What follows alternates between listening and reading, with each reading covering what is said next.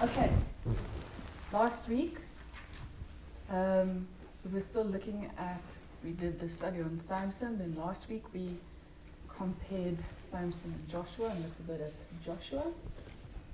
And then remember I said to you that the teaching seemed to hit a bit of a low point or a heavy point, and I told you all of that this is in preparation, we're going to do overcoming. And obviously overcoming we find in the 7 letters in Revelation. So let's go to the letter that we are doing first. And ironically, it's the last letter that we're starting with. So this is in Revelation chapter 3 from verse 14.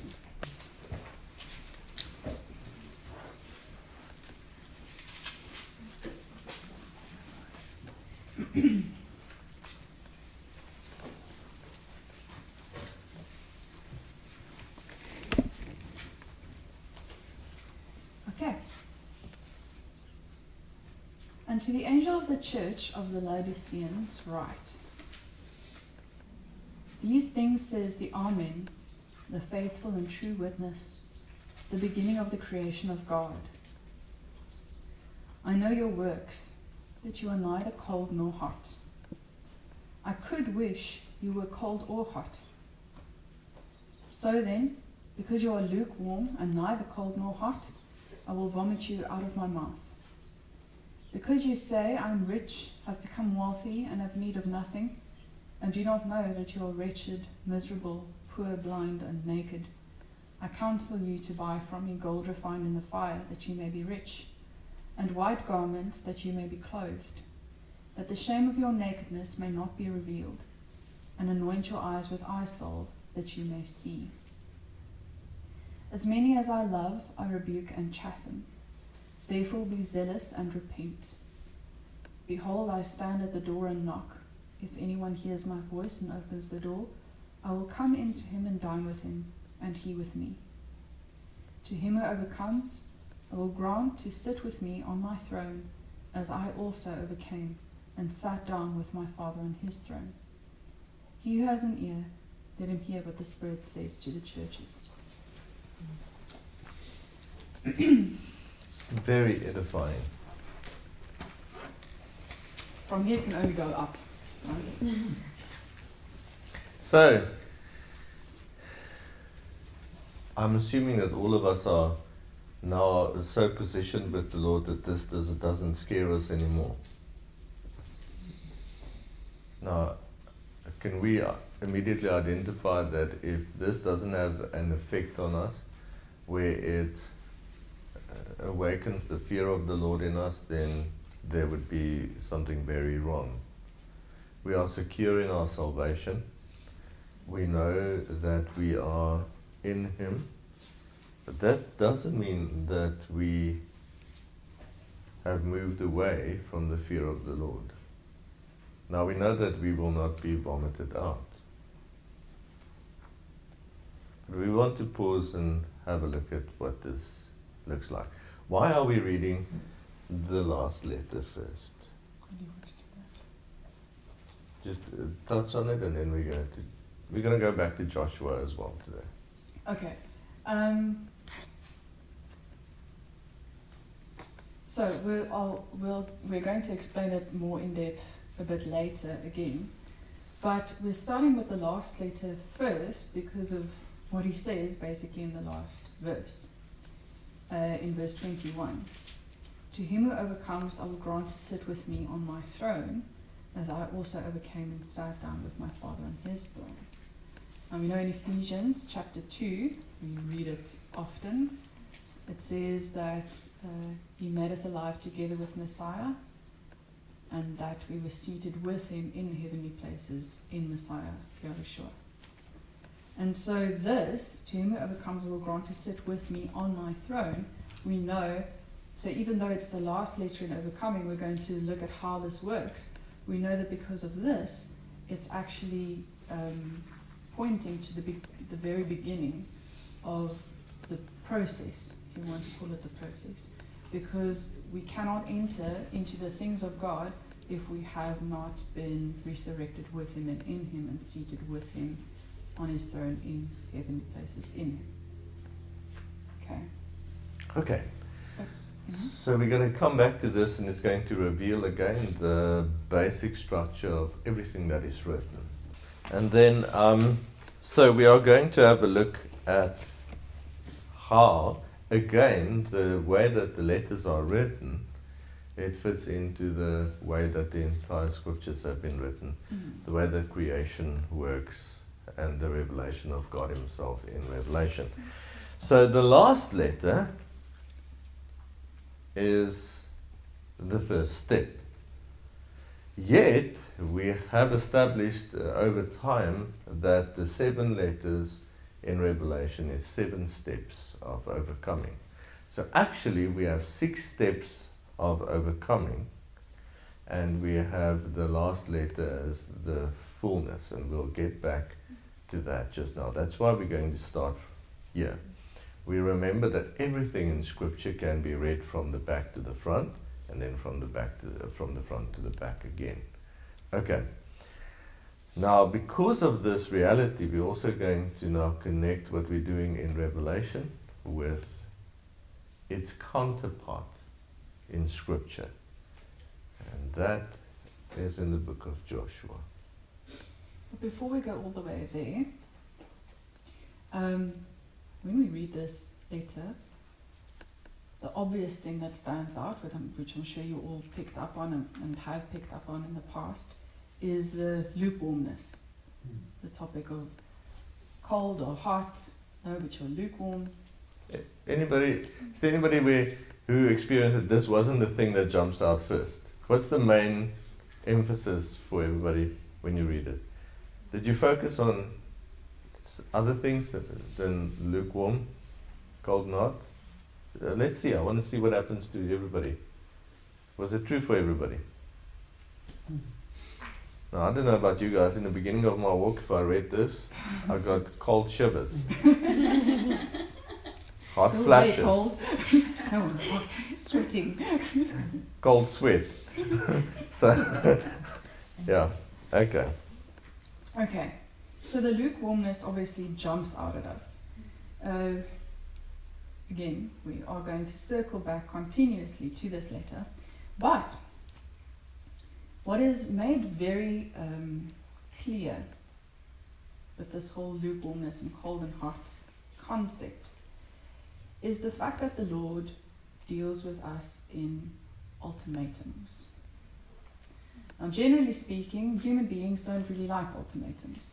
We like the idea of making a choice that we made without pressure, and we feel good about the decision we made, and don't like being forced into making a decision, especially not when the decision is between 2 extremes. And this is something very interesting when it comes to God and our walk with God, because God will continuously put us in situations where we are facing extreme ultimatums. So not even kind of average, mediocre ultimatums. It's always extreme. Life or death. Blessing or curse. In or out. Okay. And so... heaven or hell. There we go. Salvation or condemnation. Okay, we get the idea. So it's always extreme ultimatums. And obviously this causes all kind of discomfort, but we are going to look more at that. Now, we started out by saying that we are all sure that all of us sitting here are secure in our salvation. So, generally speaking, we know that we have all gone through that decision-making process, facing the ultimatum of laying down our lives and being resurrected. And so we know in that context, we don't believe that anyone here is still lukewarm to be able to be spat out of his mouth. So generally speaking, we know that that's true for our lives. But now, and this is where we're going to look at these letters and how they fit together, now we need to start looking at the different aspects of our lives and discern which areas of our lives are still lukewarm. In which areas have we not faced the ultimate extreme and made the ultimate and extreme decision? Because in those areas of our lives where we are still lukewarm, we definitely walk the risk of the Lord rejecting those areas. Has anybody seen, I don't know if you've got Facebook, at some stage there's going to be a video of some guy on a skateboard making the decision to jump into the air, land on the railing of a staircase and try and ride that out. How do you make that decision? See, my head goes, never. Not ever doing that. Everybody see that? Never doing that. So, if I look around the room, how did we become extremists? See, I could understand there's a crowd of people out there that would go do stuff like that. Right? So I don't think I'm the type of person that's going to go wheelie a motorcycle down the road. My head's going to go risk analysis. This motorcycle cost X, Y, and Z. Also, my life is rather valuable. I'm the guy that's going to actually add some training wheels to the motorcycle and just keep The it. day I get on the motorcycle, I will surely die. And yet, somehow, I mean, Nora, have you been an extreme risk taker all your life? Not really. Not really. No. I look around the room and I think it's evident that this has to be the Holy Spirit. Yeah. I mean, I look at Honey. I go, how did she become an extremist? You would really junkie, you. I mean, Silani is kind of adventurous, but I don't think she's that kind of extremist either. Well, I don't know. If you kind of, I don't know. She might wheelie down the road on a motorcycle. She did once try to catch a snake. No, she did. No, I definitely did not. So, yeah, she went with a net like. Okay, so we're gonna talk extreme measures, and that's why This is for measures in the next level. when it comes to the overcoming in the letters of the churches, we are seeing ourselves as the church. Not because we are better than the others, we're just going to have a viewpoint of we are the church. Okay? We are going to look at everything that we are and do and believe, and we're going to go like, if anybody's going to represent the truth of God, the Word of God, then it's going to be us. Okay, so now, when it comes to a study of the overcoming in the 7 letters, it's going to push us to a whole new level of being extreme. And we are already somewhat extreme, aren't we? So, full disclosure. This is why 2 years ago, when I wanted to go further on the teachings on overcoming, we didn't. And a year ago, we didn't. Because this really is next level stuff. We want to know how to overcome. And we have all been overcoming. So we've been doing these things anyway. But now we're talking next level. And we're going to look at this letter where it would look from the surface as if we have fulfilled the requirements. We got baptized. Every person that had a true baptism knows that it was an extreme battle. It was a struggle against the flesh, and it was a laying down of the flesh. It was quite an intense process for all of us. And then we got through it. And we then went through the whole process of separation. We had to choose between us and our family, the Lord and our family, the kingdom of God and our home life. We had to choose between all those things. Friends, careers, all kinds of decisions had to be made. Separation. And so we could look at this and go, well, we're not lukewarm. But we're going to look at it with new eyes. And now, I'm just witnessing to what you said. we are going to apply this to the motivations of our hearts, to parts of our lives that we could still go and say, Lord, shine your light on everything, because we are going to push into the next level of going deep with God. And keep in mind, it is the year of godliness, so really there's no better time to do this. And that's why we're going to go back to Joshua and the Israelites, because there's an event in the Bible that will help us understand how we negotiate, negotiate like you have to go into the rapids, figure out how you are going to approach this process of looking at different areas of our hearts, our mindsets, and our lives. Shall we go there? No. Okay. Well, we're going to read Joshua. Okay. Joshua chapter 3. Okay, now, we didn't read the part in chapter 1 where they are going to, so they need to sanctify themselves for 3 days before they can pass over the Jordan. We're not going to read that part, we're just going to pick it up at Joshua chapter 3. So we're looking at Israel crossing over the Jordan. Okay. Then Joshua rose early in the morning, and they set out from Acacia Grove and came to the Jordan, he and all the children of Israel, and lodged there before they crossed over. So it was, after 3 days, that the officers went through the camp, and they commanded the people, saying, When you see the ark of the covenant of the Lord your God, and the priests, the Levites, bearing it, then you shall set out from your place and go after it. Yet there shall be a space between you and it, about 2,000 cubits by measure. Do not come near it, that you may know the way by which you must go, for you have not passed this way before. And Joshua said to the people, Sanctify yourselves, for tomorrow the Lord will do wonders among you. Then Joshua spoke to the priests, saying, Take up the ark of the covenant and cross over before the people. So they took up the ark of the covenant and went before the people.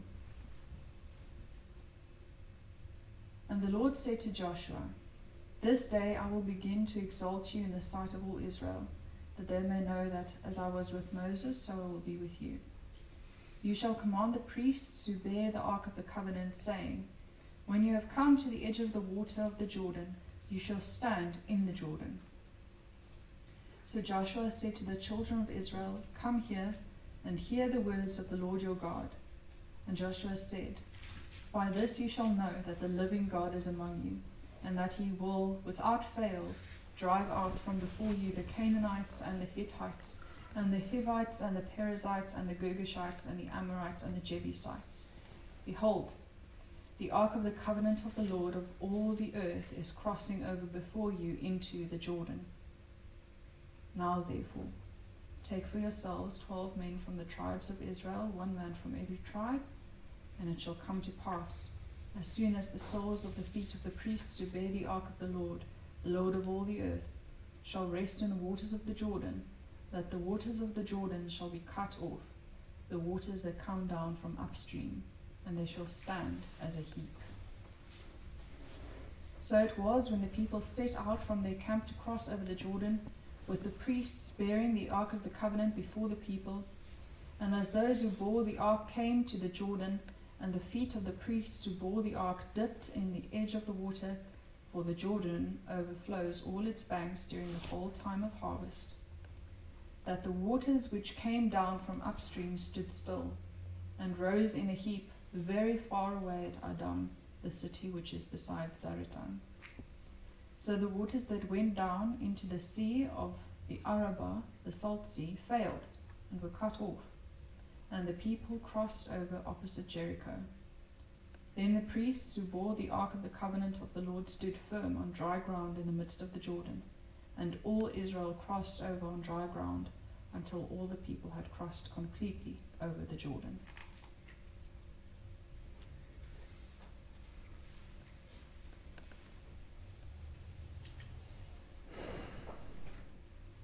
Right.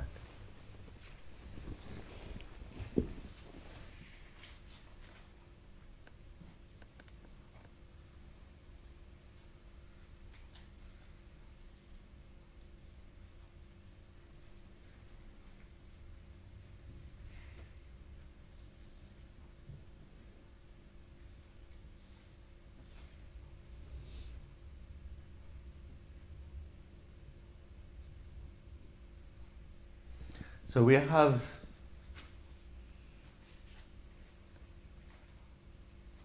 not only an event where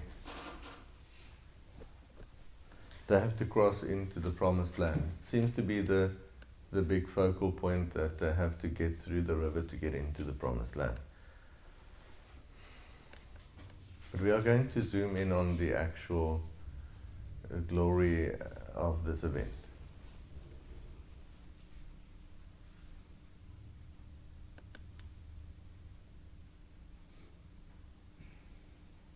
So what's the status of those people as they have just come out of their wanderings in the wilderness?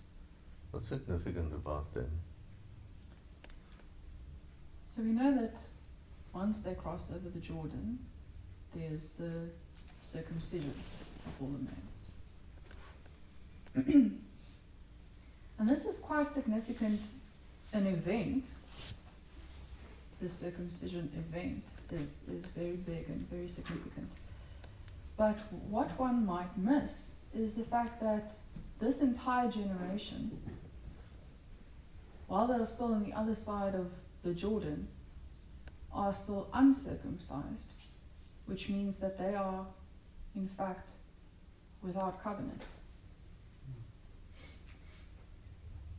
So they are God's people. God has chosen Israel, but these people do not yet actually have covenant because they have not been circumcised. We know there's a priesthood because the sons of Aaron have been sanctified unto the Lord as priests. Joshua and Caleb have been circumcised. Joshua and Caleb, we know, represent covenant. So we have the priests. They have been anointed and separated as a priesthood. They're the Levites. Out of the other people, we have Joshua and Caleb. They represent the covenantal people. There's 2 witnesses. But the rest of the people have no covenant. They've been walking under the cloud, eating the manna, without covenant. And we want to always just comment on a modern context. A lot of people say, well, I was born in the church, I was raised in the church. A lot of people say, I've always been a believer. See, they are very much in the same state of being as the Israelites here. They might have been prepared for this time. They've been prepared and predestined maybe by the Lord for a time of separation unto Him. Now God says before they are going to cross over the river, He now commands them, sanctify yourselves, separate yourselves. For the Lord is going to do a wondrous thing, a significant thing, a big thing among you. Can you comment on that? Okay, so this is in verse 5. It says, and Joshua said to the people, sanctify yourselves, for tomorrow the Lord will do wonders among you. Now, that word among you, obviously with the event that's going to take place, it seems it's already significant because the Lord is going to do a miracle in front of their eyes. They're going to move into the promised land. But this word among, actually, when you go look at its original meaning and root word, it simply means within. So it's the same word that's used when the scripture says that when Rebecca was still pregnant with Jacob and Esau, that the twins already wrestled within her womb. That same word within, that's the same word as this word among. So what he's actually saying is, sanctify yourselves, for tomorrow the Lord will do wonders within you. Now this could be in their midst, or this could simply mean within each one of them. So on the outside it looks like they're just going to cross through a river into another area of land. This is a hugely significant piece of scripture. It's a hugely significant event. And it's revealed in these small nuances of the word. So he's telling them, start to separate yourselves. So what would that separation action be? For them, in preparation of the Lord, they're waiting, they're expectantly waiting, because the Lord is going to do a wondrous thing on the inside of them, among them, in their bowels. That's what it basically means. How would they separate themselves here? What would they do? Would they just wash themselves? Okay, so from the time the leaders go through the camp and they say, start preparing yourselves, because tomorrow or when we pass through the river, you've got to be ready. If your neighbor came and had a little chat with you at your tent, or I would get my sword and cut his head off in this particular time frame. So what would the separation look like?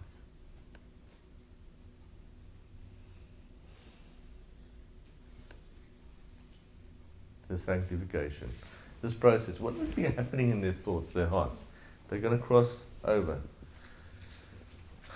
Are their thoughts going to revolve around the dangers that's on the other side?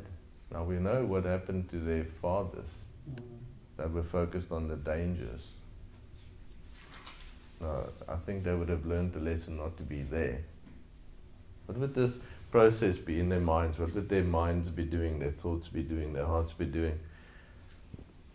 I suspect there's kind of a quiet, a hush that's settling upon the camp at this moment in time.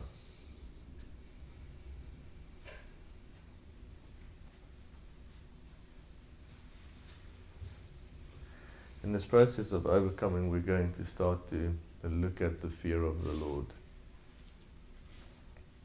Something that's taking form. It's not fully formed yet, but we are going to start to look more and more at the fear of the Lord. Now, I want us to now already start to again allow ourselves with our whole being to use this moment where the Israelites are at this moment. Their tents are still standing. They're kind of getting ready to move.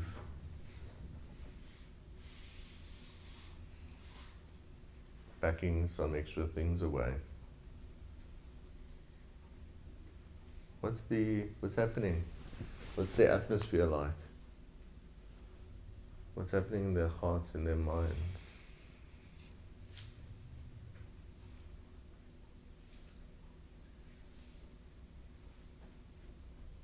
I think the entire camp would be ministering in just the atmosphere that's there to each other. Person without the fear of the Lord would be noticeable at this moment in time. But now the next step, the Lord says, when you see the Ark of the Covenant.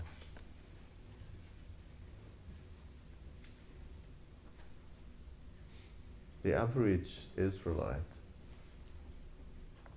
might never have seen the Ark of the Covenant, might never have laid eyes on it all their lives. Yes, they pack up the tabernacle, but if you're part of the majority that's kind of in the back, you would have never gotten to see it. The Ark of the Covenant is carried by a select group of people, especially sanctified, washed, purified for that reason.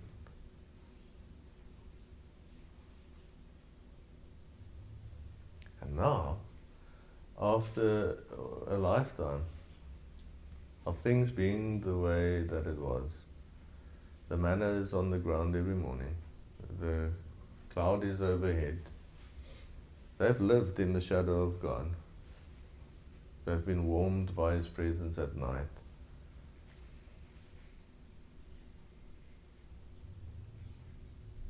The news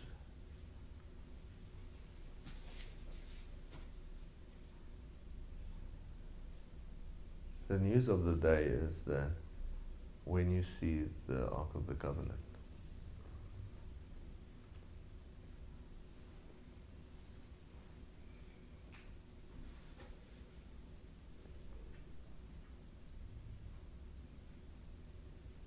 it's the high priest that gets to see the Ark of the Covenant, and that is at the risk of his very life.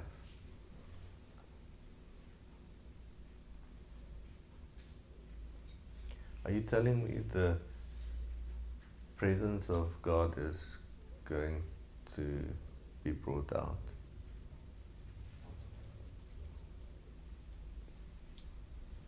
Read that piece of scripture again.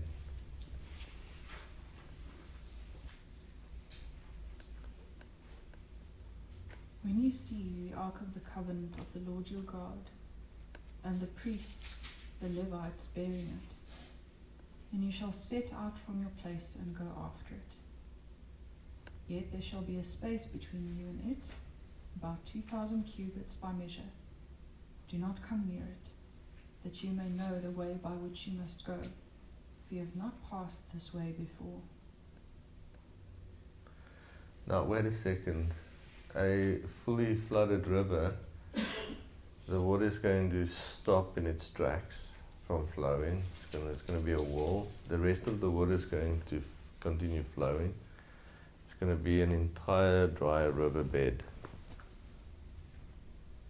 Isn't that the obvious way to go?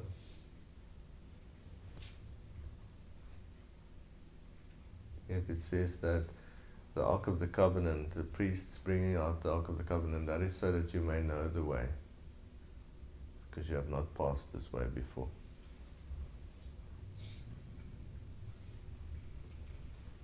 See the embedded messages of truth that's here.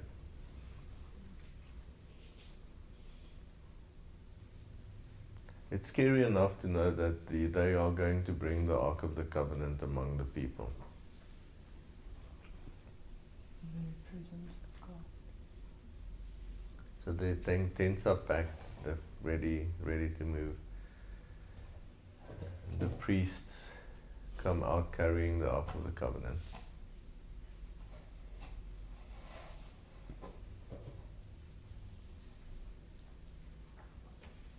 Now what are they going to experience?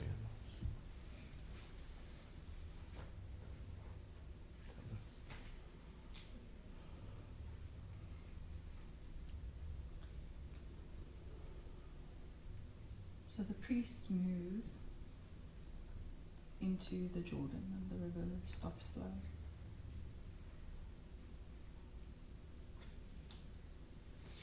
And when they moved in the past, they always moved in order. And so, like you said, some might have had a glimpse of the ark, those who were moving in front, but now the ark is going to be stationary. The Ark of the Covenant and the Levites that carry it are going to keep the river open. And all of Israel needs to pass by. So usually it would only have been the high priest that would ever lay his eyes on the Ark of the Covenant, and that he did once a year. and then those priests that were set apart to carry it. But now the ark is entirely exposed, and all of Israel has the opportunity to see it. Now this might sound very exciting at first. Oh, we're going to pass through, we're going to see the Ark of the Covenant, but it's this very Ark of the Covenant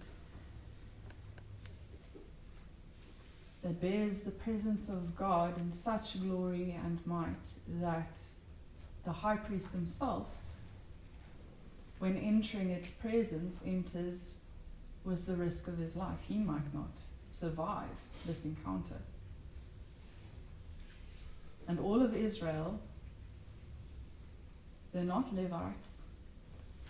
They're not set apart to be allowed into the presence of the ark of the Lord, but they need to pass by.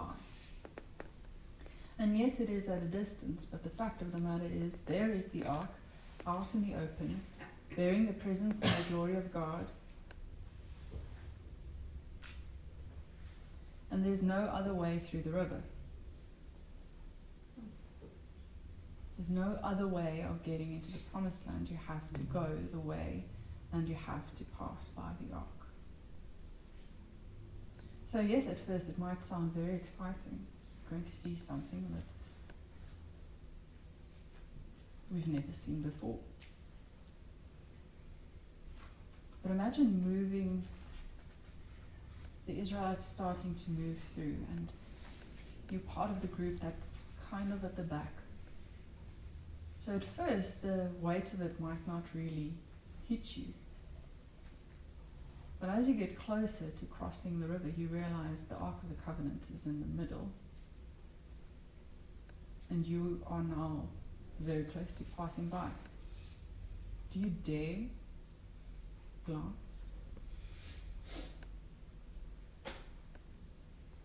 Do you look at it? Are you allowed to? What will happen if you do? You just look in front of you, focused on where you're supposed to go. Do you have a moment to stop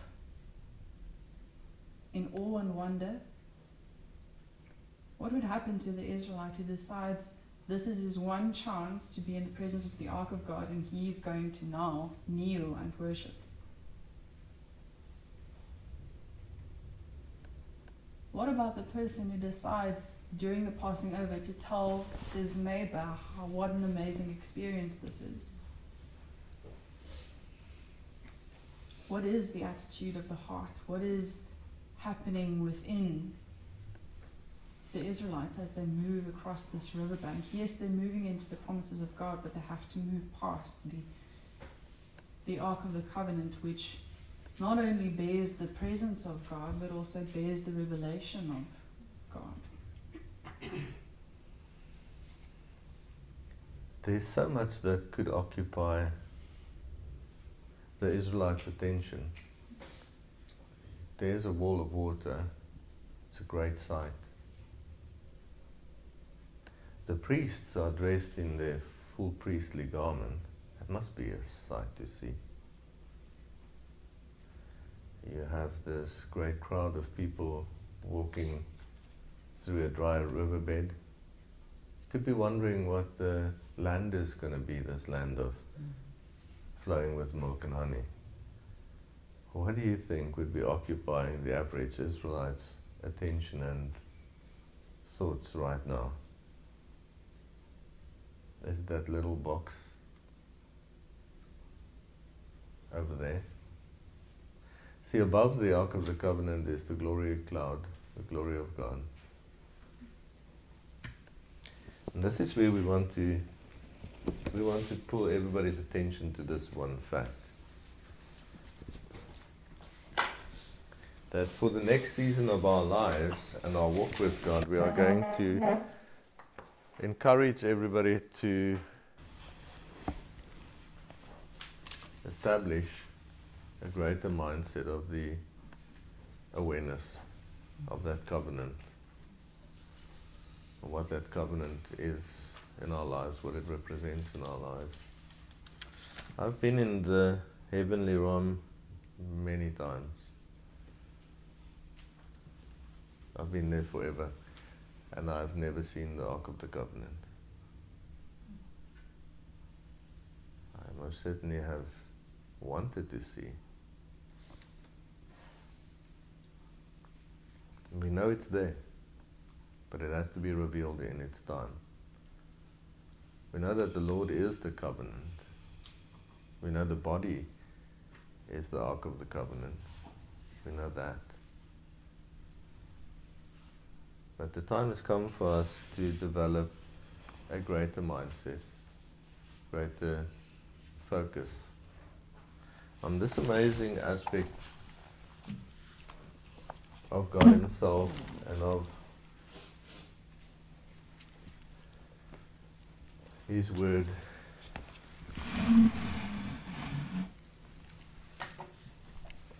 So what is being positioned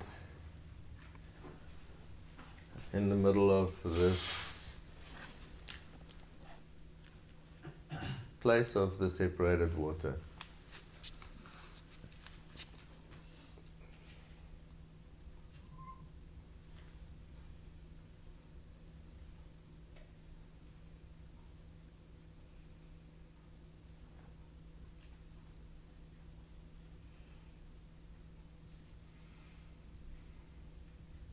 En hulle ons sal eintlik sien. Okay.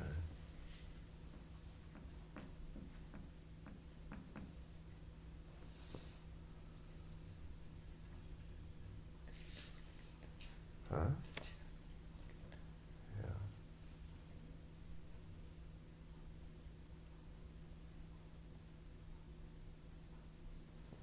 Those are cherubim.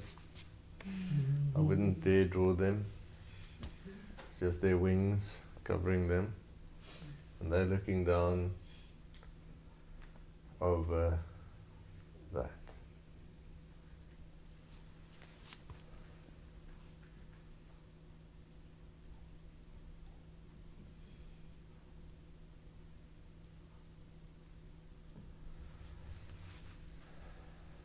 So the foundation is that God knows who is His. This is the foundation upon which creation starts. So this box has a solid bottom. Things would be within, and it would rest upon. What's resting upon? First, God created Adam and Eve, man in His image and His likeness. Because when the box is first made, it's empty. Then man transgresses, and the law is added. The authority of the priesthood, the staff of Aaron, is added. Now that the law and the authority of the priesthood is added, the salvation plan, the lamb, the blood of the lamb, is sprinkled in between those that would administer the will of God upon the earth. So they are looking through the blood at the law. And the glory of God above all of this is the glory finished work of God. The glory of God is the finished glory of God, the glory cloud. And what you have in the Ark of the Covenant is the finished work of God. The finished work from the foundations to the finished work that is Messiah, the New Jerusalem, the city that becomes our faith, the crucifixion and resurrection in the middle of time. See, the law not cancelled out, but contained within the covenant. The covenant finished and sealed by the blood that leads to the glory. And all things in heaven and earth being made one together in Messiah, So what is represented by the Ark of the Covenant at that moment when the waters are separated from each other, the waters beneath and the waters above, is the absolute finished work of God, the perfect will of God. And every Israelite are going to have an opportunity to walk past. We understand this as presenting ourselves in the sight of God. They might just be walking. You might decide to look at the floor, to look straight ahead of you.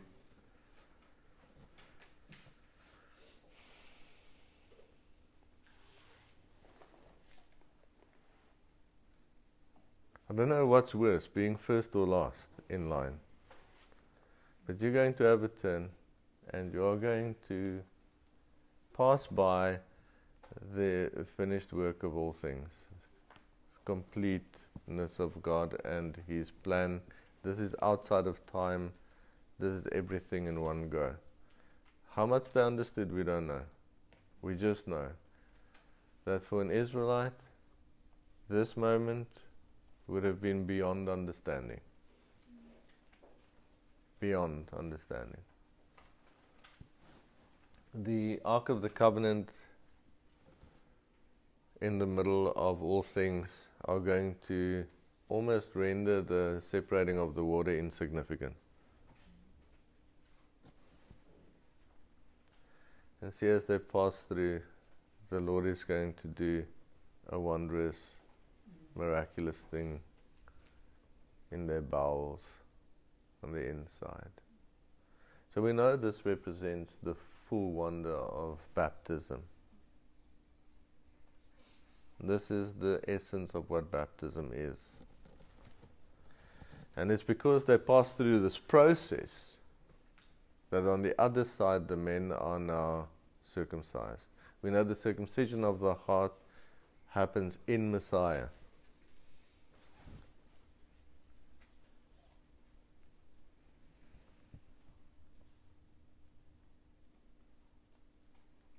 What does this have to do with the last letter in the book of Revelation? See, this is as extreme as you can get.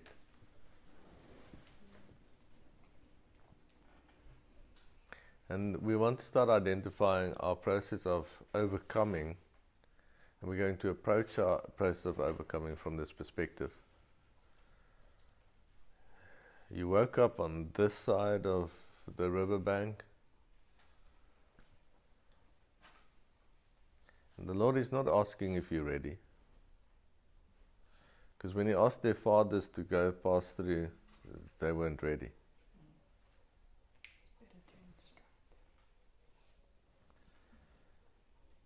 And there was no second chances for them.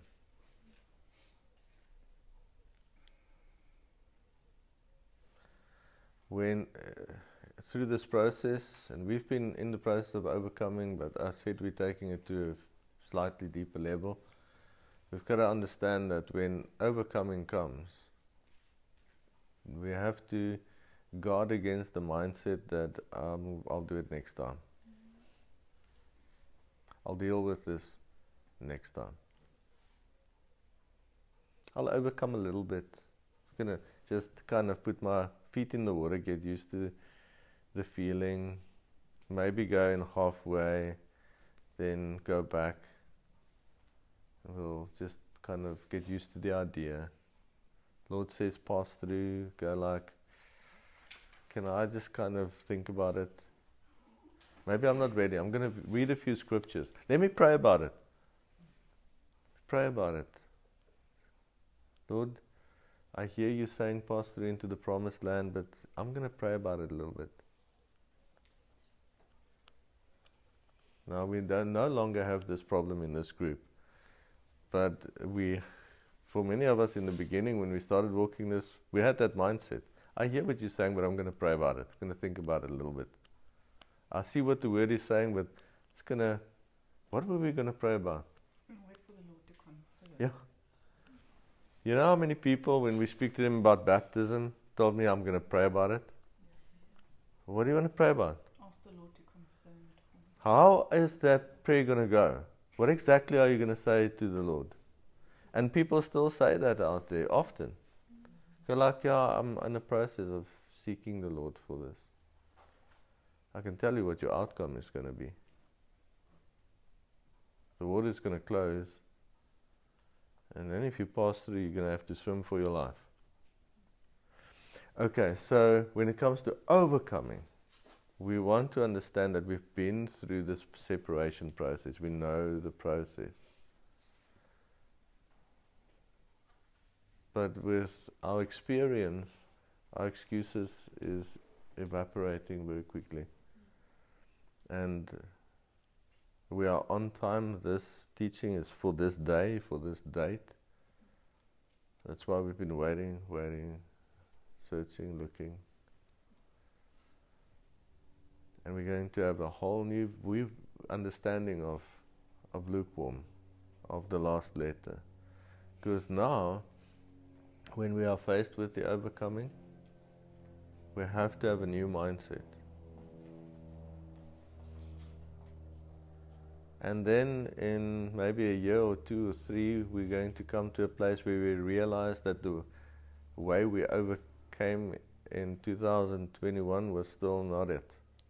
But at least we were going to be in the right season, in the right place, doing what we were supposed to do. The Lord is going to lead us in what we can do for now. But He's not going to allow us to do things according to 2018's abilities. Does that make sense? Okay. So please refer back to this absolute picture, because we've been through the baptism waters. We know separation. Yet, when they lose the battle of I, they go, should we have stayed on the other side?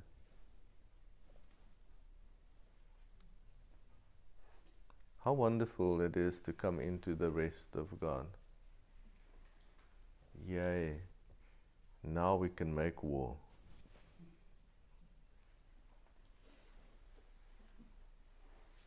What does the Bible say about entering His rest?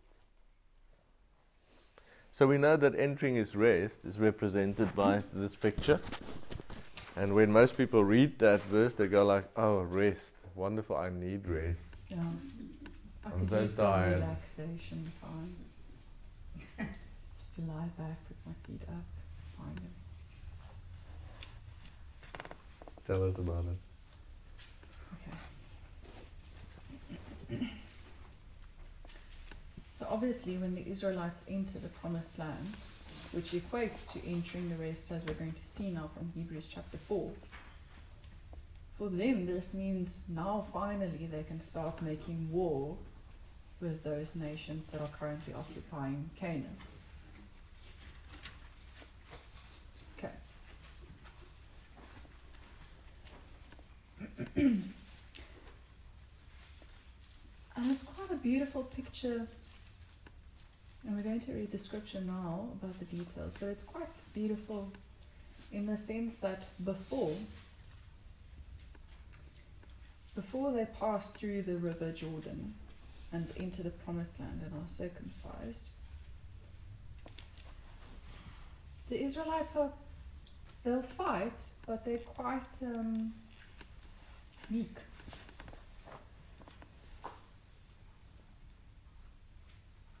And seemingly a little bit scared and unsure. But then once they pass through the promised land, there's this change of heart, this change of attitude, because now they all march to war with a sense of God is going to fight for them, and so there's no way they're going to lose. And they enter the promised land with somewhat of a boldness. And I think this is beautifully reflected when we look at the outpouring of the Holy Spirit, where we have the 120 disciples sitting in an upper room, unsure, knowing who God is, knowing the ways of God, but unsure, somewhat scared. And then it happens. And they're all filled with the Holy Spirit. And then we see Peter marching out onto the roof. No longer fearful, no longer unsure, but very bold in doing what he knows to do. And make no mistake, taking on a very, very, very big spiritual war. And so we see this foreshadowing, this reflection in the story of the Israelites entering the Promised Land and what happens to the disciples. But very important, we see that when we read Hebrews chapter 4, it says, from verse 6, now we know that God says entering the Promised Land he equates that to entering his rest. However, it says from verse 6, that since therefore it remains that some must enter it, and those to whom it was first preached did not enter because of disobedience, again he designates a certain day, saying in David, today, after such a long time, as it has been said, today, if you will hear his voice, do not harden your hearts. For if Joshua had given them rest, he would not afterward have spoken of another day. There remains therefore a rest for the people of God. For he who has entered his rest has himself also ceased from his works, as God did from his. So even though the Israelites do enter the Promised Land, we do know that God works a wondrous thing among them and within them. The rest still remains. It says that if Joshua had given them rest. What does this mean? Why is this written in this way? See, all of the Israelites passed by, and yes, they are in the system, the God-given legal system of the Mosaic covenant. But before God brings them to confirming the Mosaic covenant, he does exactly what he did in the big picture. It says that the covenant that he cut with Abraham was not cancelled or altered or changed by the covenant made with the Israelites or Moses at Mount Sinai. So before he brings them to the circumcision covenant, he makes them pass by the Ark of the Covenant. And that's his fulfilled covenant. It's the ultimate fulfilled covenant. It's not our covenant. It's like always hard to circumvent the mindset that we have of new covenant. The Ark of the Covenant is the covenant. It is everlasting covenant. And he gives them opportunity to pass by, but they have to pass by at a distance. Is it because the time had not yet come? What would happen to the Israelites who looked at the Ark of the Covenant, saw the presence of God and understood the way that Abel understood? We could say the time had not yet come, but Abel had come into the covenant. So did King David. So did Enoch. So did Noah. And it says in the book of Hebrews that they did not come into the rest of God, therefore there remains a day. We are seeing in the Christian world churches full of people passing by at a distance. And yet not understanding. Not understanding. They see in the Bible Yahushua HaMashiach on earth. They understand, they see his crucifixion. They even see there's a resurrection. But missing out on the finished work of God. Now, to what degree do we have to understand the finished work of God to enter into the rest? This is the unknown factor. We only know that we cannot fall short of it. So they passed through into the Promised Land. They were brought into the circumcision covenant, but after he presented to them the finished work. And it says that they didn't enter into his rest. but we are encouraged by what is written in the book of Hebrews for us to come into that rest, to enter into that rest, that fullness. Now, we understand from the story that them entering into the promises of God entails that they will now have to fight battles. They will have to conquer cities. They will have to come against other nations with their idols, and that they will continue to make decisions. They will have to overcome. And this is the truth for our walk. We come through the baptism and we go, I finally have entered into rest. We are seated in heavenly places in Messiah. But on earth, the process of overcoming has started.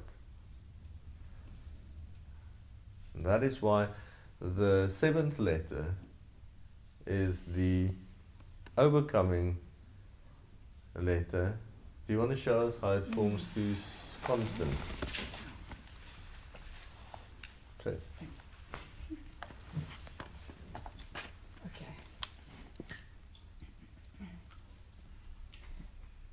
Now we know that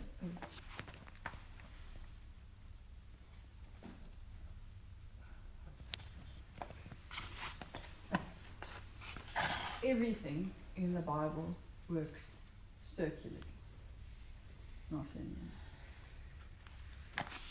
Okay. Now,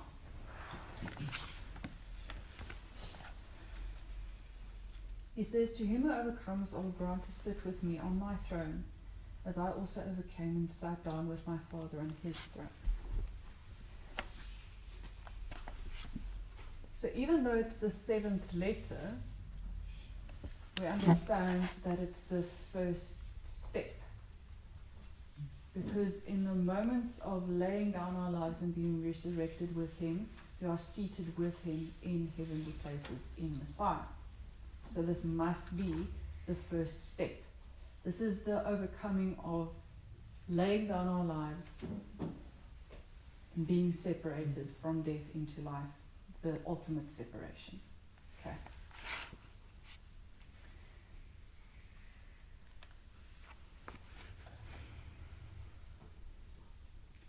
But now, he says, so to him who overcomes, I will grant to sit with me on my throne. But then he says, as I also overcame and sat down with my Father on his throne. So we are seated with him in heavenly places.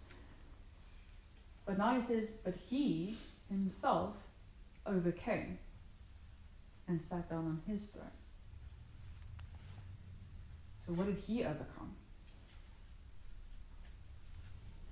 How did he overcome? And this is where we find the first 6 letters. So, I draw it.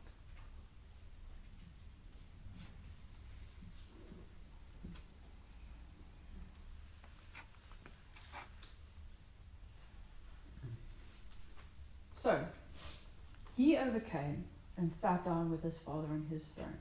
Now, when it says he overcame, obviously he overcame everything.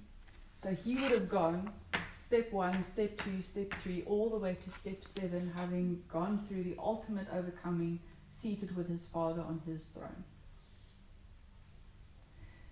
Now, we come to the Lord, and then the first step in overcoming is to just lay down our lives and be baptized into him, so seated with him as he is seated. Now this is obviously step 7, but it's letter 7, but it's also step 1. So it is the last step, but it's also the first step. Remember, everything works circularly. Let me explain it. So if he overcame all the steps of overcoming, because we know that he did in his obedience, he fulfilled the will of the Father. So he overcame everything. And we are baptized into him. And that means that the moment we are seated with him in heavenly places, we inherit every step of overcoming that he walked out. Everything that he overcame, we inherit. So without having overcome anything, without having gone through the first six steps at all, the moment we are seated with him, we inherit every step of overcoming. So it's as if we did, because we are in him. He did everything, and so now because we are in him, it's like we did everything. Is that making sense? So he did everything, but we are in him. So it's like we did everything. But this is only the first step, but it's the last letter. So it is the first step, and it's also the last step. Because now, from here, from this position, we are now able to move through the 6 steps, all the way back to the 7th step. And this is a wonderful picture of entering the rest. Because now, from a position of knowing that we have overcome and been seated with him on his throne, and him having overcome everything, now if I move to step 1 and try to overcome step 1, it's really, I'm going to have to do it. And it's not that I just don't make an effort and that I'm not diligent and that I don't have faith. I do all those things, and I do what's necessary to be done. I walk by the Spirit, walk in the Spirit. I am diligent. But I know that the outcome is sure because I've already been seated with him and he already overcame. And so now I move through the 6 steps until I get to the 7th step, but the 7th step was my starting point. There was no way for me to overcome step 1 if step 7 wasn't in place. And so again, we have this circular movement. He is the beginning and the end. And so really there's no beginning or end, but the beginning is the end and the end is the beginning. And so there is this point where things merge, but it's neither the beginning nor the end, and yet it's both. Does that make sense? Well done. So, how does this help us in the process? No matter where you are at in overcoming, no matter what part of overcoming you're dealing with, you can always refer back to step number 7. At any stage through the process of overcoming, you can always, at any moment, refer back to step number 7, because that's the step that has been completed.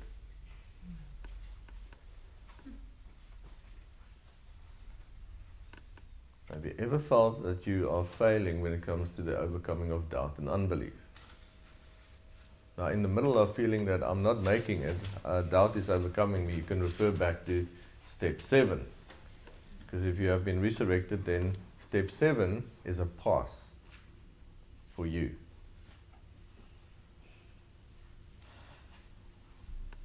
Remember, I taught you can always refer back to your baptism. It's the one constant that we can always go back to. If your baptism has been a true baptism, then you can always refer back to it. A person that hasn't had a baptism that was successful, try and refer back to it, they're always going to feel unsure and unsettled. So, we're going to redraw this.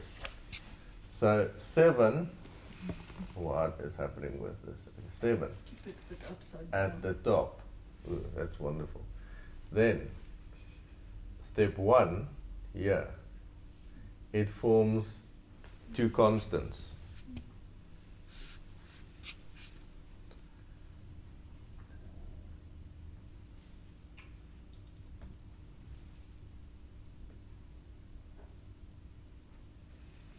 Right. It's always working in a non-stop circular fashion towards each other, no matter where you are at in the steps. There's 2 constants. For those who overcome doubt and unbelief, first step, he will give of the fruit of the tree of life to eat that is in the midst of the garden. Remember, we always refer back to that as well. That's why we're in the garden ministries. We believe that we were resurrected back into His image and His likeness, into the perfect state, and we have been granted the separation, that which separated humanity from the kingdom of heaven has been removed. So this remains a constant step for us.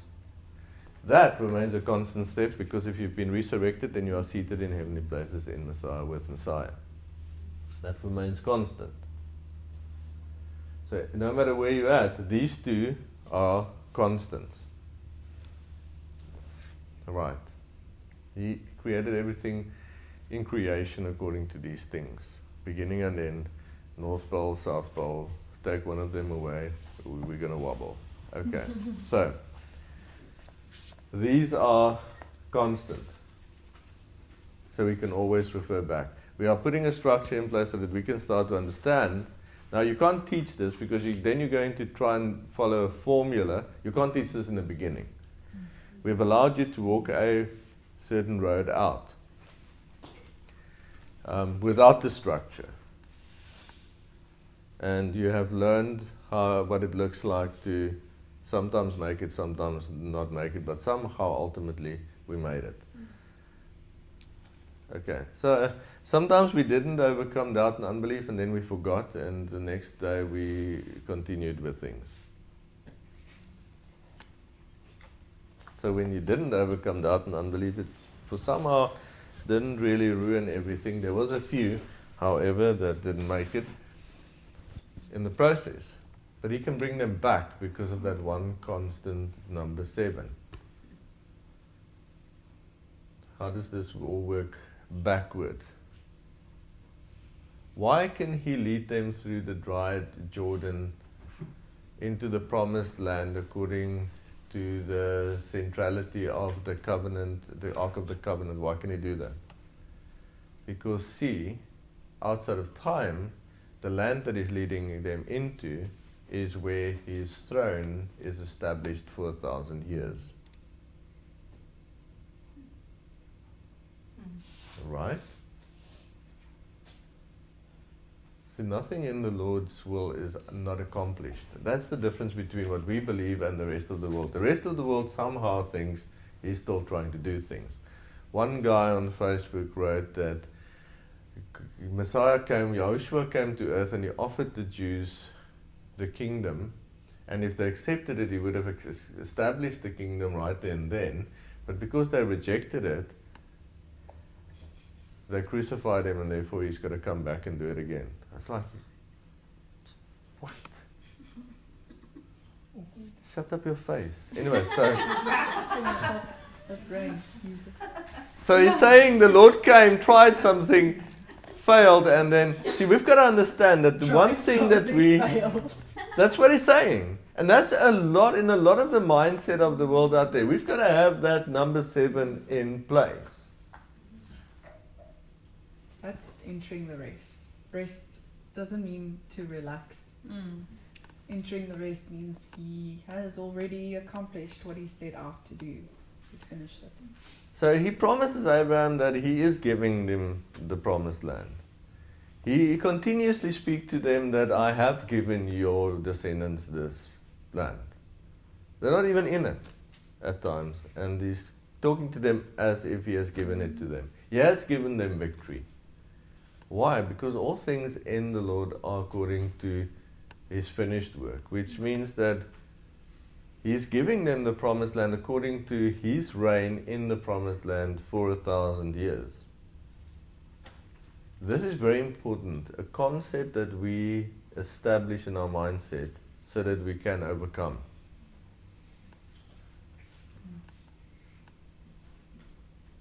For us, we are coming into the overcoming according to what has been finished. He's the finished. So we know that He becomes our example. He's the finished work. He's the person, His character, His heart, His person. So that's because that has been finished.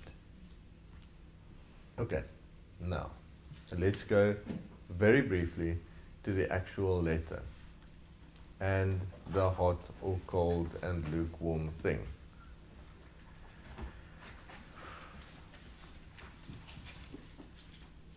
Now, if the water in the kettle is very hot, but it's not yet making bubbles,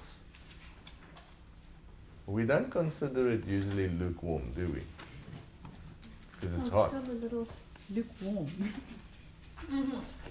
Now, this is where we're going to establish what we're talking about here. The water is either boiling or not. See, this is where full measures comes in. If you're 99% righteous, are you righteous or unrighteous? So now I dare you, tomorrow morning, don't allow the kettle to actually boil. Just switch it off before when you see the first bubble, switch it off and make your coffee with it. It's hot. What's the problem? Why do we doubt that it will still taste good? When you take a bath or a shower tonight, I know. don't make it hot, just like lukewarm, just like, it's not like cold so that it's completely uncomfortable, but just like halfway. No, I think we should just, as a way to practice overcoming, never ever shower in lukewarm water again. Choose, cold or hot. No. Okay, so we get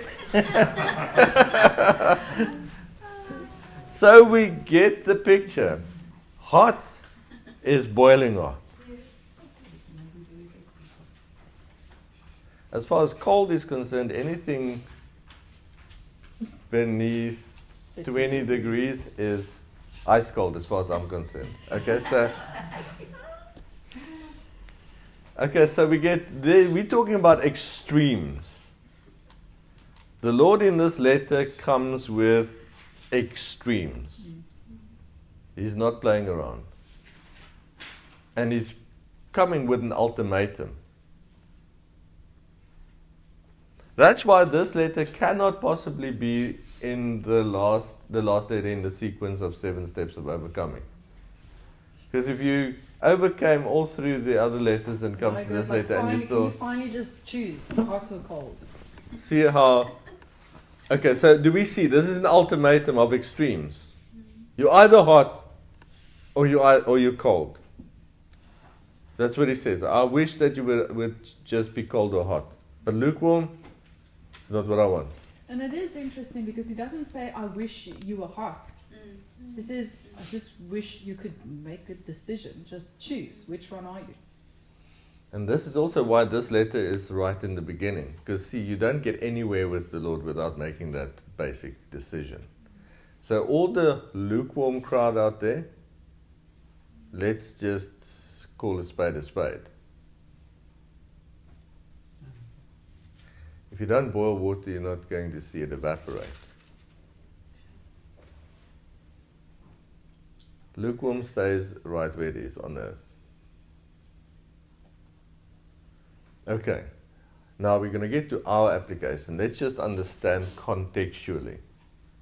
Lukewarm is lukewarm. A person that can't make a decision about baptism, there's no doubt about his salvation status. That's where we're at. We're not even going to question that. We can bring a lot of scriptures into it, that's it. That's it. Lukewarm, vomited out of his mouth. That's what he says. Either hot or cold. Now, that vomited out, the word mouth there is also the same word for sword. Keeps crossing over. The tip of a sword. So it's basically saying, my word will sort you out. Right.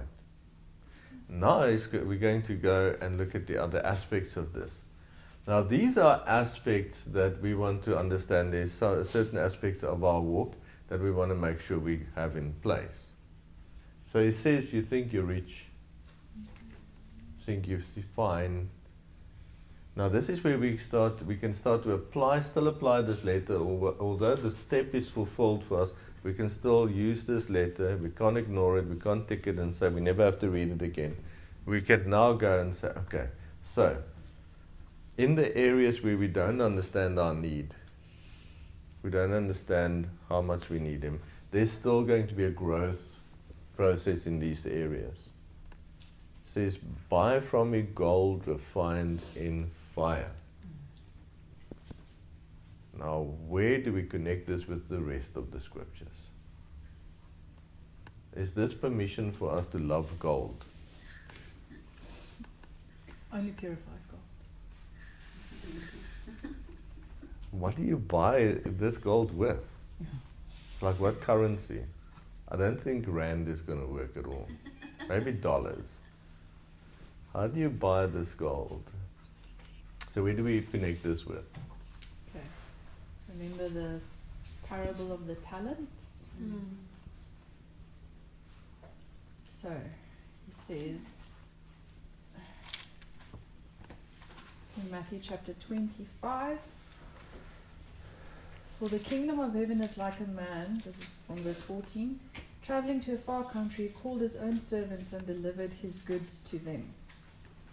And to one he gave 5 talents, to another 2, and to another 1, to each according to his own ability. Okay, so talents is not the ability. The talents that he's talking about here is the coins, the gold coins that were used. So he gives them coins, but he gives them of what is his. So we understand these coins represent things like faith itself, knowledge, understanding, wisdom, power, might, that which we receive through his counsel, his attributes, that which belongs to him, he gives to us. And then we have to use it. We have to use it. Okay. So we buy from him gold refined in fire. We have to keep this one aspect in mind because we want to make sure that we are still continuously buying from him gold refined in fire, and that which we have bought in the past we are trading with in order to multiply it. Makes sense? Then what's the next thing? And white garments, that you may be clothed, that the shame of your nakedness may not be revealed.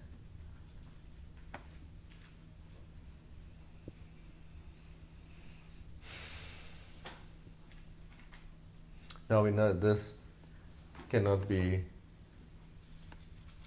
a process.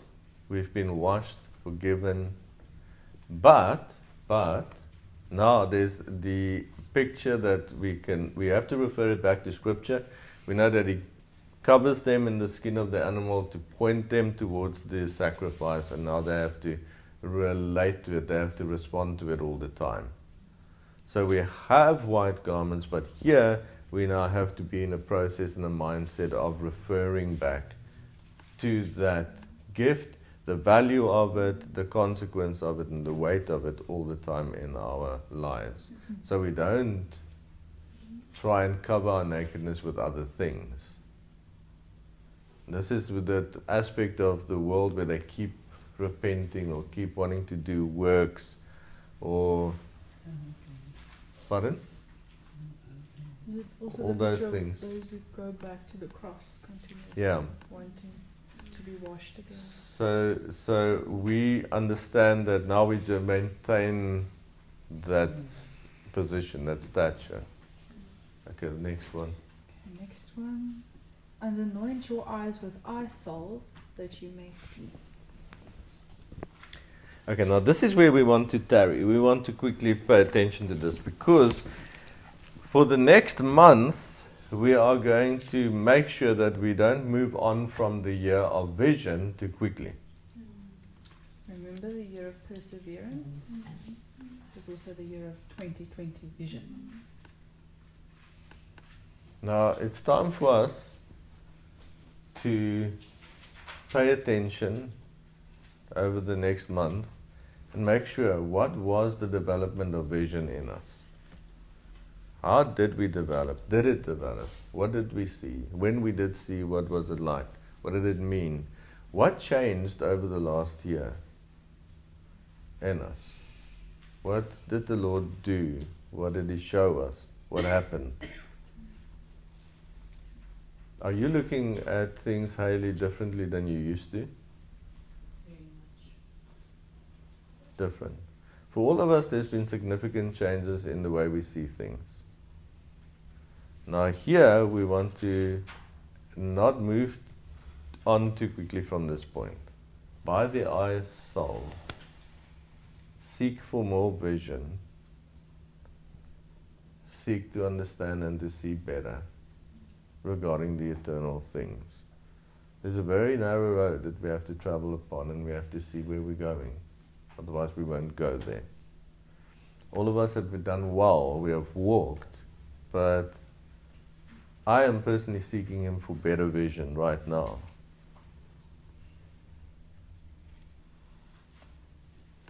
Does that make sense? Okay. So now he says, and the reward that is at the end of this letter, and we have qualified by going through the baptism water. That process of preparing for baptism took us from kind of being lukewarm. We didn't know we were lukewarm. It took us to a boiling point. Remember, if you didn't reach a boiling point, you didn't make it through baptism. That's the way it worked. A person sitting here may have got to some kind of boiling point. It might have manifested in different ways, but it would have. And now, he says, to him who overcomes, I will grant to sit with me on my throne, as I also overcame and sat down with my Father on his throne. After these things I looked, and behold, a door standing open in heaven, and the first voice which I heard was like a trumpet speaking with me, saying, Come up here, and I will show you things which must take place after this. Immediately I was in the Spirit, and behold, a throne set in heaven, and one sat on the throne.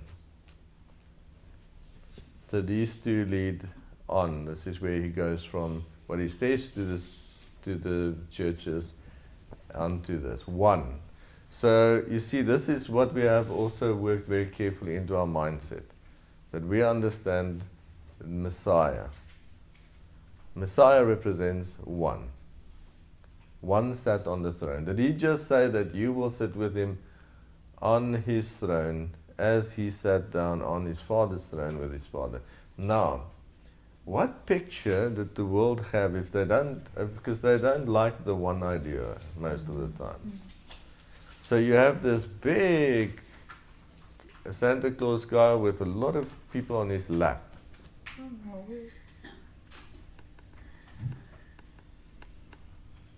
That's why this is important to connect it here. He saw one sitting on the throne. When he was raised up, he became one with his Father, and we are raised up, we become one with him. Make sense? Okay. And that brings us back to Ephesians. Read that. So this brings the cycle of the overcoming letters into its fullness. We're going to read that, and then Ephesians chapter 2. Let's read together from verse 4. But God, who is rich in mercy, because of his great love with which he loved us, even when we were dead in trespasses, made us alive together with Messiah. By grace you have been saved. And raised us up together, and made us sit together in the heavenly places in Messiah Yahushua, that in the ages to come he might show the exceeding riches of his grace in his kindness toward us in Messiah Yahushua. now chapter 2 verse 7. Okay, I'll read it again. That in the ages to come he might show the exceeding riches of his grace in his kindness toward us in Messiah Yahushua. Now read the whole thing again. But God, who is rich in mercy, because of his great love with which he loved us, even when we were dead in trespasses, made us alive together with Messiah. By grace you have been saved. And raised us up together and made us sit together in the heavenly places in Messiah Yahushua, that in the ages to come he might show the exceeding riches of his grace in its kindness toward us in Messiah Yahushua. So our overcoming process is a small picture of this reality. So he did all of this, finished it, and then over the ages that would stretch out after that, he was going to show what his grace and the riches of his grace were. And next week we can talk a little bit about that riches, the riches of his grace. And then we're going to look a little bit more at vision. Okay, so this was just the start so that we have reference points regarding the overcoming process. So what is so if we go back to the first letter, we say the first overcoming step is overcoming doubt and unbelief. What is the thing to overcome in this letter then?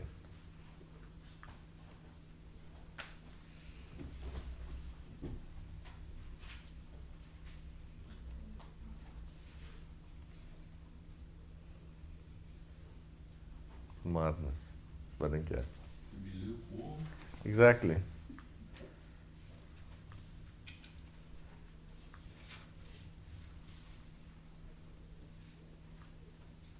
So this is so we've been extreme.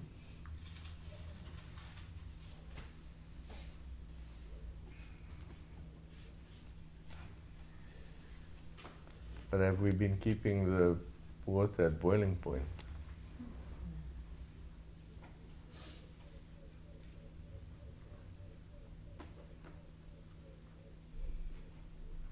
It's kind of ironic. I came in to boil the kettle this morning and it started boiling. My dad said, switch off the kettle, it's already boiling. It doesn't use boiling, does it? It's like, okay.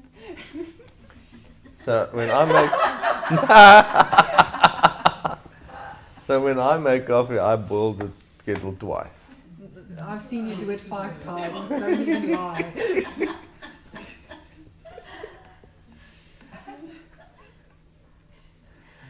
Yeah, I don't care if it uses a little bit more energy. Okay, so that's our vision that we are going to start to establish. How are we going to learn to keep the water at boiling point until everything evaporates?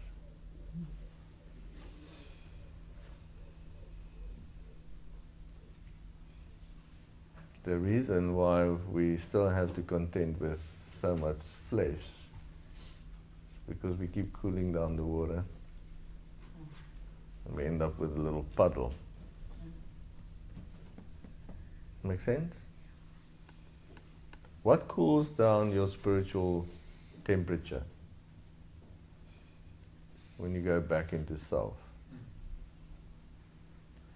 So we feel the Holy Spirit moving, feel Him working with us, and then we go, ooh, the Lord is working with me, and we connect with some part of whatever's in here, pain, regret, need, and before you know it, you've gone from spiritually boiling point where the Lord can meet with you to cool down straight away to a point where you're just meeting with yourself again. And you go like, but Lord, you brought me to this place. I was busy repenting. Now, why are you so quiet? Does it sound familiar? We can identify the dynamic. It happens. Go like the Lord moves and we connect, and then the next moment what He does, we're assuming that He wants to talk about my thing. And that cools us down all the way.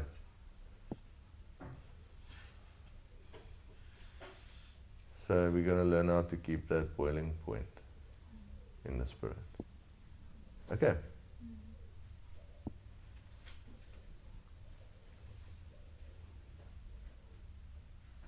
It's going to get hot in here. Yeah, when we were preparing, I was like, don't sing the song, don't sing. Okay. Right, questions.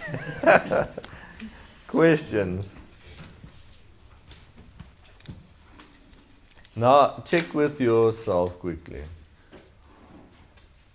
there any part of your fleshly mind, it would just at this moment feel like you won't be able to identify it necessarily as fleshly, that's saying, I'm not sure if I want to boil the whole kettle yet.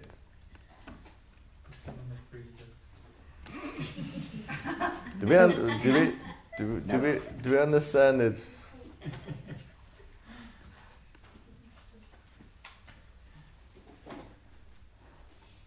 You can't heat up one area of your life and then keep others at a nice room temperature. Obviously, because you're one being. So some parts are cold, some parts are hot, some parts are kind of average. What you're going to end up with is Average. little leavens the whole lot.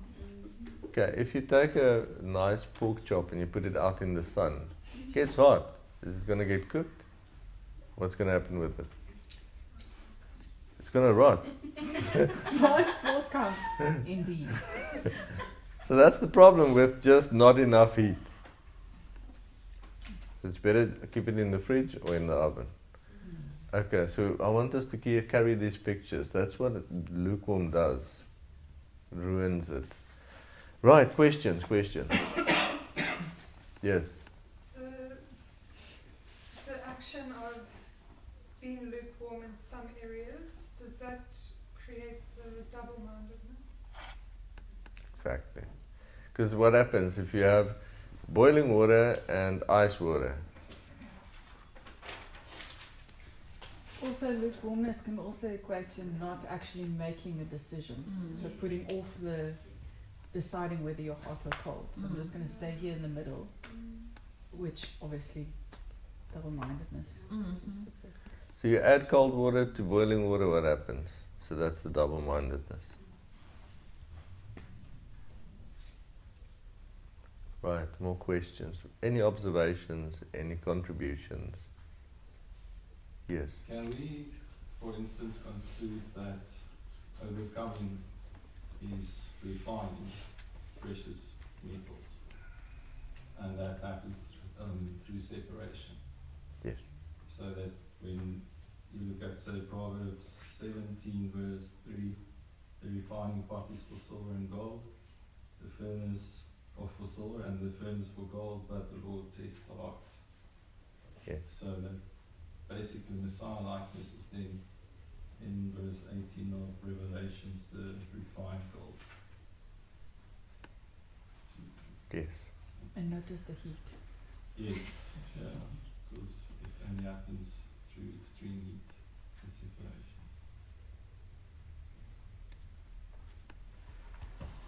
So that's something that we are going to again look at, is our mindset of asking the Lord to put us back into the fire all the time.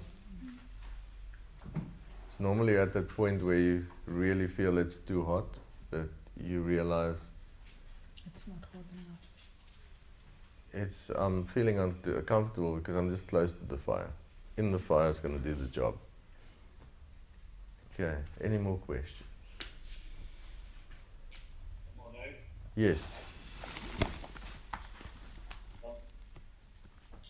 I've got a question with regards to overcoming and going into the flesh. So I know that the focus is on boiling, but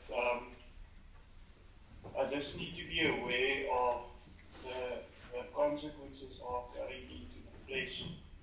I remember in the beginning of the year you said that the consequences of going into the flesh this year would be more severe.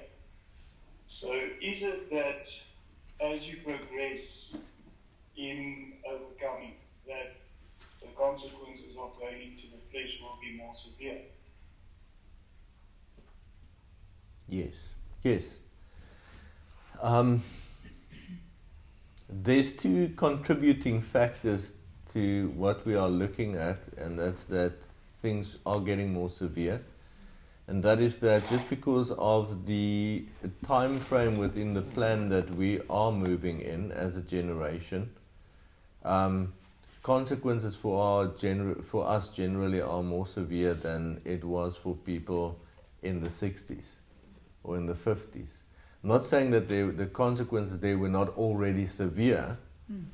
It's just that we are closer to the place where evil and darkness will increase, where deception is increasing, and where all those things. So we are a generation where everything is severe as general. But then also because of the amount of revelation that the Lord has granted us, what has been, even if we have not fully understood it, what we have heard and acknowledged is going to make everything more severe as we move forward. We have already crossed over a threshold where we are in grace, the Lord is providing for us, but severity is definitely going to be something that we have to be mindful of.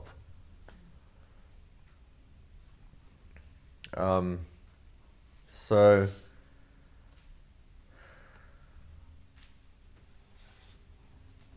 if you're not used to the manifested presence of God for lengthy periods of time, then you won't really miss when it's not there. But a person that has become accustomed to more of the Lord obviously will experience less of the Lord as very severe. So that would be the way the severity works. Not because God has become more severe, it's because we have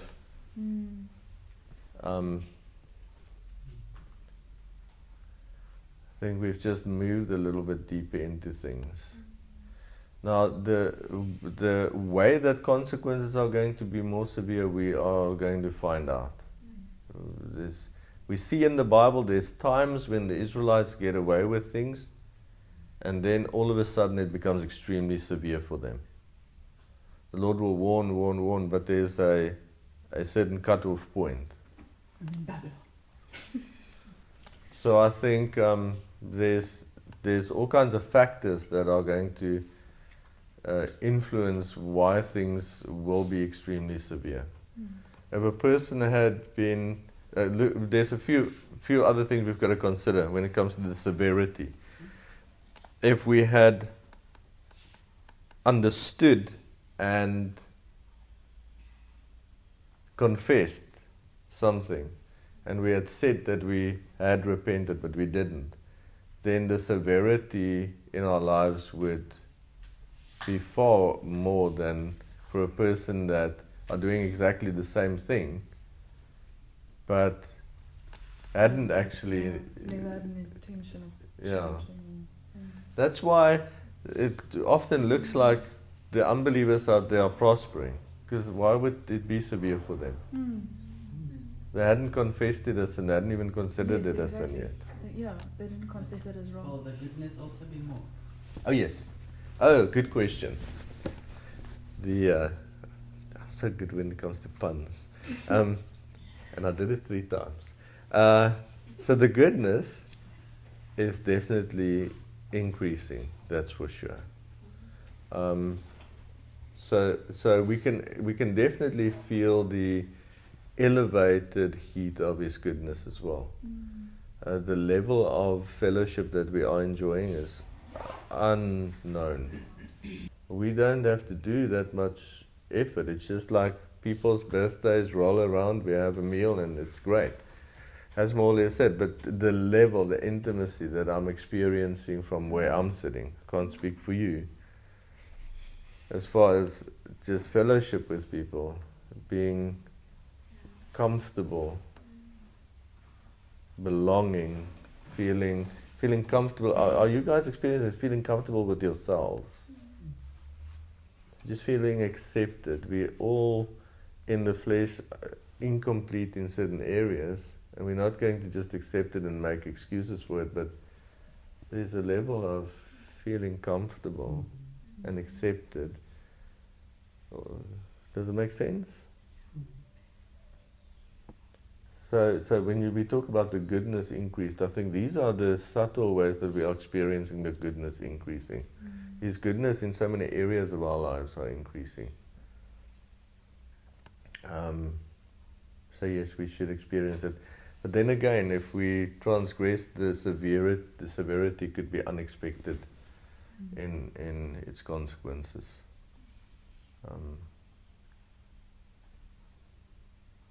I think if we actually looked at it and pondered it, we would find that the goodness has increased tremendously in so many areas.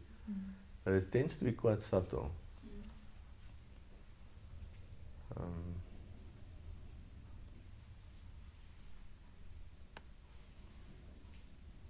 I don't know about you guys, but I'm experiencing the